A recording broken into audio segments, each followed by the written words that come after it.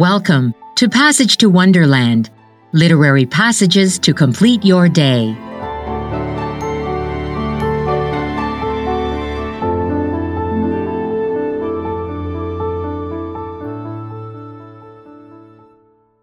Liv Green is a mom of two, barely making ends meet as a maid. She's also a lover of books and dreams of one day becoming a writer. So Liv considers herself incredibly lucky when she gets a housekeeping job with best-selling author Essie Starling.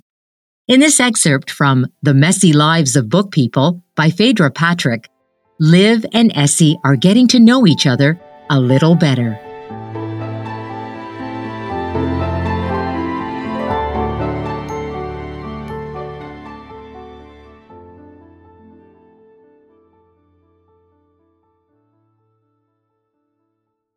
The marble worktop was covered with tiny paper plates displaying triangles of sandwiches and pastel-hued cakes. The sweet smell of vanilla made Liv's stomach growl. There was a china floral teapot and matching cups and saucers. A bottle of champagne sat in a silver wine cooler. "Ah, Olivia," Essie said, taking a slow sip of her tea. "You've decided to grace me with your presence." Liv thought this was a bit rich, coming from someone who had vanished without saying goodbye to her last time. "Sorry I'm late," she said, running a hand through her hair and feeling knots of paint. "I got waylaid at another job. I'll wash my hands and get to work." Essie's eyes followed her around the kitchen as she ran the tap and lathered up soap. "I'll start with the bathrooms first," Liv said. The author wrapped her fingers around her vintage teacup. "Have you lunched already?" she said. Liv shook her head. "I've not had the chance. I forgot my sandwiches." Essie pursed her lips together and thought. "You may help yourself to refreshments, if you wish." Liv froze. Essie offering her food was a pinch-me moment. Surely she wouldn't feed, and then fire her. Her first instinct was to politely refuse, but her stomach gave a groan so loud it sounded like thunder. She was also feeling faint after skipping her breakfast. "There's too much for one person, and I abhor food waste," Essie said. "Your hesitation just wastes my time and yours." "Well, maybe just a little something," Liv said. She picked up a cream cheese and cucumber sandwich and cupped her hand under it as she ate. The bread was as delicate as rice paper. "Do use a plate, Olivia." Essie sighed and removed her glasses, nodding toward one. "And sit down. I can't stand people hovering around me like tsetse flies." As Liv pulled out a stool, Essie poured her a flute of champagne, but left her own glass empty. "Is this a special occasion?" Liv asked, taking a sip. The bubbles popped against her nose, making her feel like giggling. "Aren't you joining me?" Essie placed a hand on her stomach. "I'm not very hungry." Her expression didn't alter. "It's the publication day for Few and Far Between in the U.S. today. The afternoon tea is a treat from my publisher." "Wow, congratulations! That's so special." Liv sighed to herself at how rewarding being a writer must be. Essie looked around her as if noticing the spread for the first time. "Yes, I suppose it is. They sent things a day late last year. How difficult is it to get a date correct?" "It looks like the Mad Hatter's tea party in Alice in Wonderland," Liv said. Essie humphed. Perhaps, but the Hatter tells Alice he is always having tea because the Queen of Hearts sentenced him to death." "Yes, because he sang to her, and she claimed he murdered time," Liv added. Essie's left eyebrow twitched upward, as if both surprised and impressed. She nibbled on a scone and then pushed it away. "Did you inherit your love of books from your family?" Liv nodded. "I read with my parents all the time. I'd love to have studied English at uni, but..." She pressed her lips together and glanced away. She'd read somewhere Essie hadn't gone to university either, and liked to think it was something they had in common. "I think I told you my dad was a professor. He taught English at Manningham University." Yes, I think so." Essie looked down and distractedly folded a napkin. She focused on it for a long time. Liv thought she'd lost her attention until the author looked up again. Books must be in your blood, Essie said. Liv liked the way that sounded.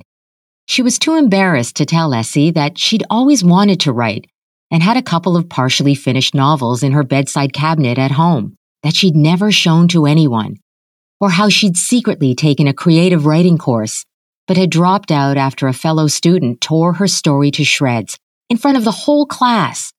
The instructor had said she was talented and should stay, but the uninvited criticism ripped Liv's confidence apart. She wanted Essie to know that cleaning didn't make her leap out of bed in the morning with glee. She had left school when she was 16, not because she wasn't motivated or unintelligent, but because she needed to help out her mom, both financially and around the house. Furthering her studies hadn't been an option. At the same time Essie was popping champagne corks for her debut book deal, Liv was walking down the aisle in a second-hand wedding dress. Mac arrived when she was 22, still young enough to attract disapproving stares on the maternity ward. As a girl, cleaning was something Liv used to do with her mom. They sang together as they squeezed grapefruits and mixed the juice with salt. Domestic work was the obvious option when Liv needed work. Being able to spot fluff behind a radiator, a dropped piece of Lego, a lost earring, or stray biscuit crumbs, in the same way a shark might detect fresh blood, was an art form Liv had mastered. She didn't say any of this to Essie. "I've always loved reading," Liv said instead. "When I was 7 or 8 years old, I remember going to the local park. All the other kids were playing on the slide and the swings. They were laughing and having fun, and I stood alone wondering where the word roundabout came from. I thought I must be a bit weird." Essie dabbed her mouth with a napkin. "I can relate to that." "You can?" Liv said, delighted. "I always knew I wanted to write, just as some people know they want to be nurses or police officers," Essie said. "You need formal training for those vocations, but with writing, you need an idea for a story and the resolve to get on with it. Books don't write themselves." Liv's neck pinkened at her own incomplete work. "I used to read under the covers, using a torch at night, and I studied the acknowledgments in each book to see who the writer had thanked. All those names of agents and publishers seemed like a secret society I wanted to sneak into. I suppose I just see it as work." Essie gazed above Liv's head for a while, her chin tilted, as if deciding on something. "Perhaps you could take on some extra tasks for me," she said. "Yes," Liv said immediately. Essie fixed her with a bemused stare. "I haven't told you what they are yet. Would you be interested in assisting me with my character, Georgia Rory?" "Me?" Liv pressed a hand to her chest. She felt her heart beating hard. "How?" "After reading my review, you observe that Georgia is a little stuck. I'd like your input." Liv tried not to nod her head too many times. Wow, she thought to herself. Was this really happening? Essie wanted her help with her books? She ignored Jake's voice when it dropped into her head, urging her to ask for a pay increase. Although she could really use one, it felt cheeky to ask. She had no idea how much extra work Essie wanted her to do, and this was a golden opportunity to get involved with her favorite book series of all time. It was something others could only dream of, and she wasn't going to spoil it by appearing greedy. She reached for a scone and ate it too quickly. "Sure," she said. "I should clarify. I've never asked anyone for this kind of help before," Essie said. "Not even my assistants." She looked over the top of her glasses, making the task feel even more prodigious. Liv swallowed nervously. "That's fine. I understand." "Splendid. I'm going away for a night or two, and I shall give it some thought. We can reconvene on Thursday."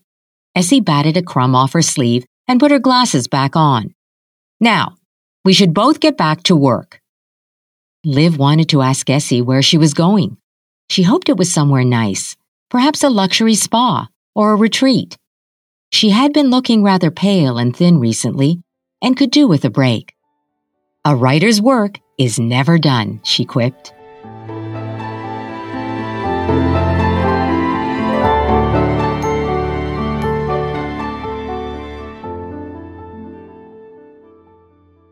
It's an unlikely friendship between Liv the housekeeper and Essie, the mysterious and reclusive writer. And it's made even stranger when Essie suddenly dies and leaves an unusual final wish for Liv to fulfill. Yup, the lives of book people can be messy, but then, whose life isn't?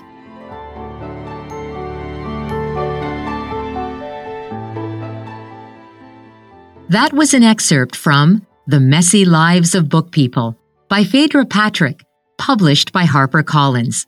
Look out for the book's release at the end of May. Thank you for listening to Passage to Wonderland. Until next time, rest easy.